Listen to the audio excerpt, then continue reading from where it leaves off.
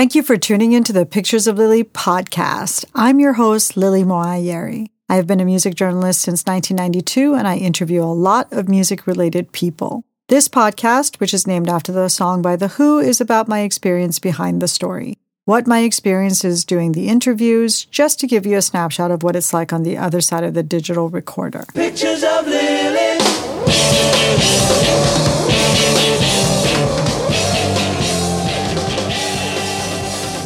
This is episode 45, which is just wow. You can find us on every platform by going to picturesoflily.com, where you can subscribe or follow us and also connect to us on SoundCloud, YouTube, Pandora, and Amazon.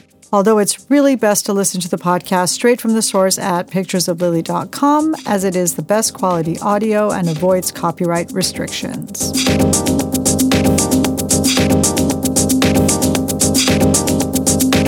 In this episode, I talk about my experiences with DJ, producer, manager, label owner, event promoter, and festival thrower, mother, and all-around glamour queen, Heidi Lauden.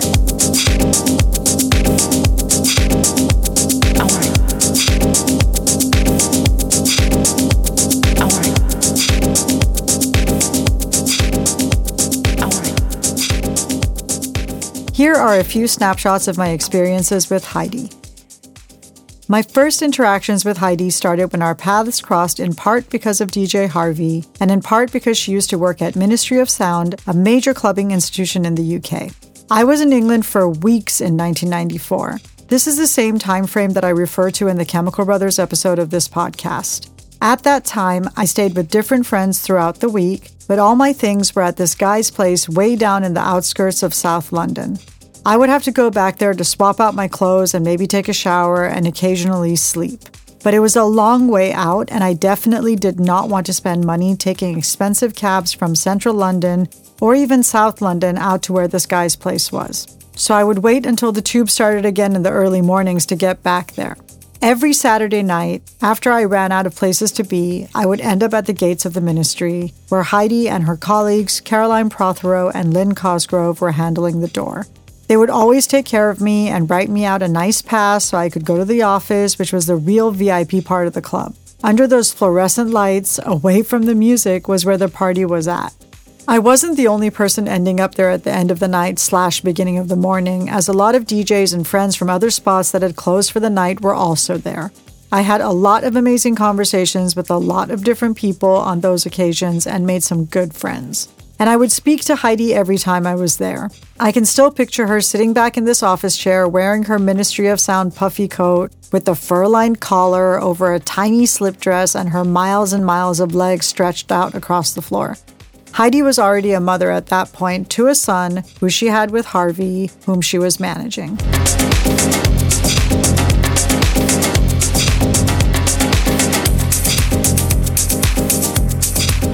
A few years after this, I heard through a friend that Harvey and Heidi and their son Harley were in Los Angeles and living in Venice, which took me by surprise. We reconnected, and Heidi and I went out to loads and loads of cool LA events that were happening around the time, which was the early 2000s. She was a good plus one, as she was into whatever the event was, and guys really liked having her around and talking to her. And we would always drag the night out, which she was up for, and she was never really drinking, and she doesn't take drugs, so I didn't have to manage her. And I loved our breaking the night down conversations on our long drives home back to the West Side. We lost touch for a bit, but reunited when I bumped into her at a coffee place in Echo Park. By now, she had resumed her dormant DJ career and was involved in a lot of fun things around town, and the invites were coming from her, which was a cool turnaround.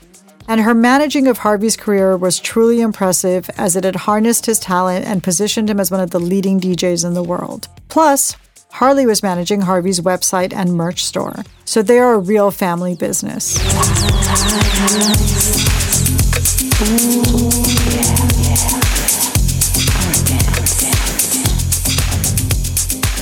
I should add that Heidi and Harvey are not together, but their professional relationship definitely has a familial quality to it that I haven't really seen anywhere else.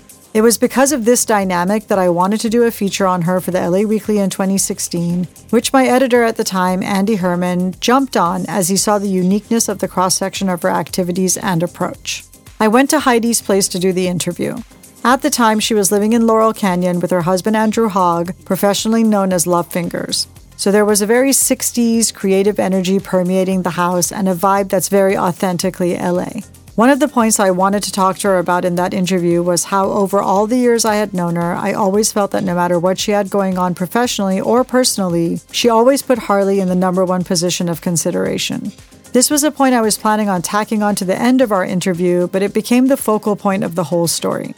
This is what she told me. There's nothing like having a kid at that age to help balance your life at a point when it could have gone down a way wilder path. I've always been controlled and measured, everything in moderation. But people will walk in a room and project onto you what they think you might be. Plus, there was always the attitude of, she's just a young girl. At a time when the industry was completely male-dominated, being a mother broke down barriers for me, and I was given more of a chance.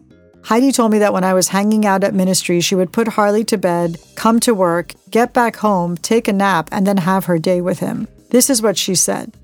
He was always my primary concern. I didn't plan on having a child that young, but if I was going to do it, I was going to be the best I could possibly be at it. I'm like that with everything. This type of attitude is also why she and Harvey continued as a family with Harley, even though they weren't together, which I always find fascinating as they get along really well.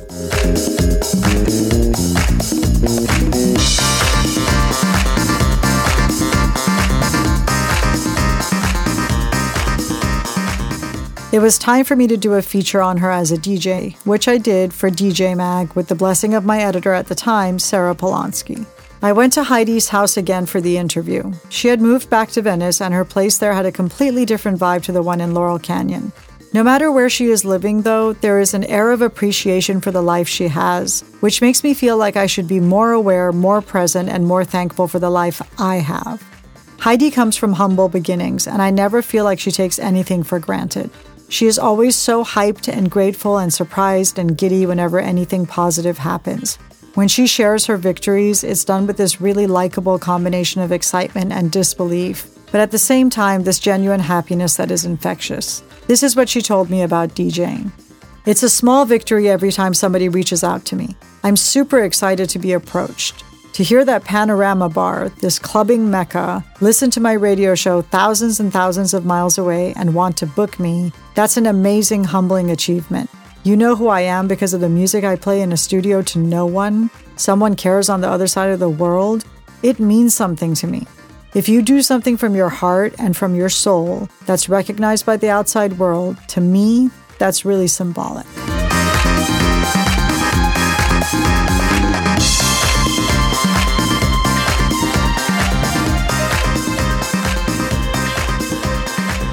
Lawrence and I were in the very early days of our courtship, and he texted me while I was mid-interview, and I told Heidi I had to stop recording so I could tell her about this guy that I met and how I was totally sprung and how I didn't want to ruin it with him.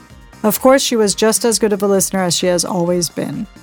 Over the course of the year following that interview, Heidi became one of mine and Lawrence's favorite DJs. Lawrence first told me he loved me during one of Heidi's DJ sets at an illegal warehouse party in downtown LA.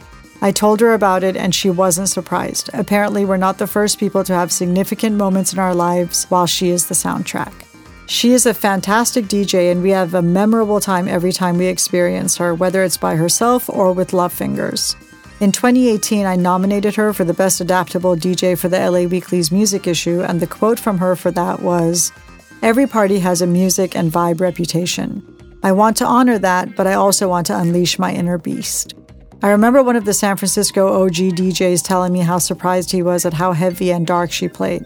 I think that's what Lawrence and I love best about her playing.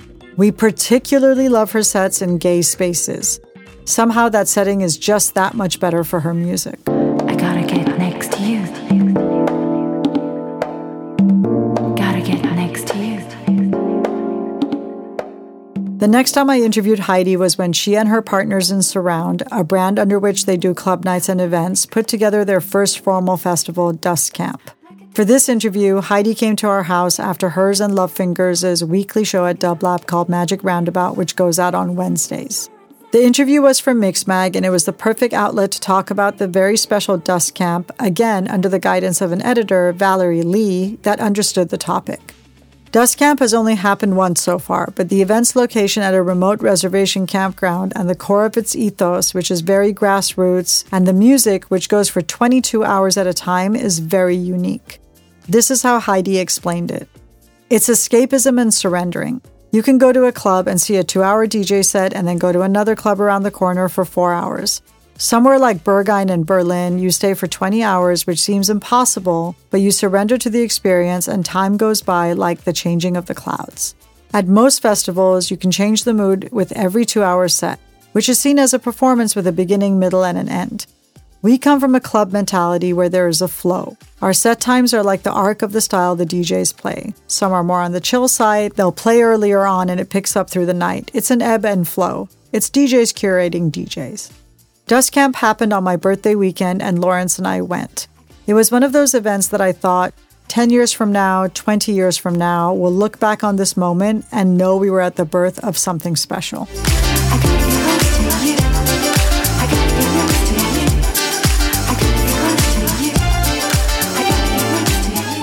It was Heidi who broke the news to me that Andrew Weatherall had died.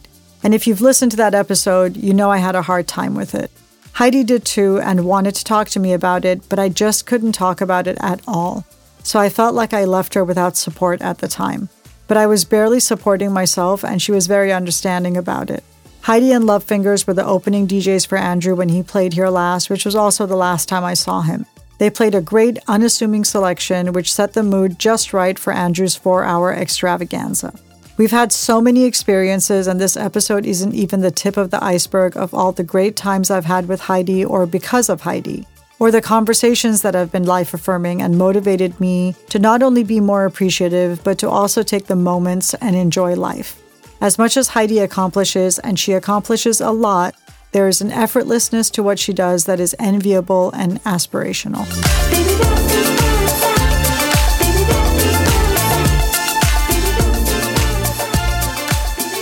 Everything I have written about her is linked at picturesoflily.com. I recommend reading the articles in chronological order. I also recommend keeping an eye on Heidi's socials to see where she'll be, what DJ sets she's sharing, and what music she's releasing. Especially on her and her surround team, Masha and Jenny Love's New Dust recordings, and Love Fingers' ESB Institute. I gotta get next to you, closer than one be next to two. If that ain't close, then I'll eat my shoe. I'm just trying to tell you I'm in love with you. In the next episode, I will be talking about my experiences with the other side of the coin, DJ Harvey.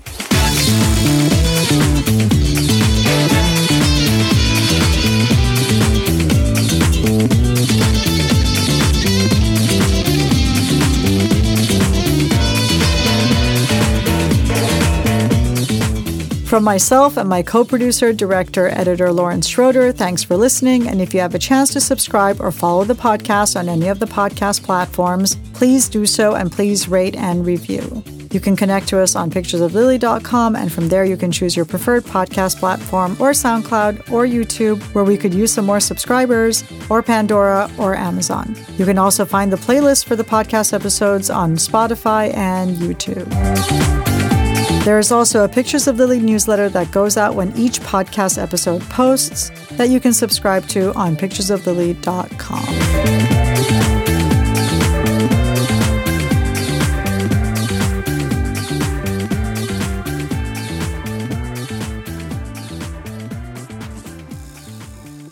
Thanks for listening. Pictures of Lily.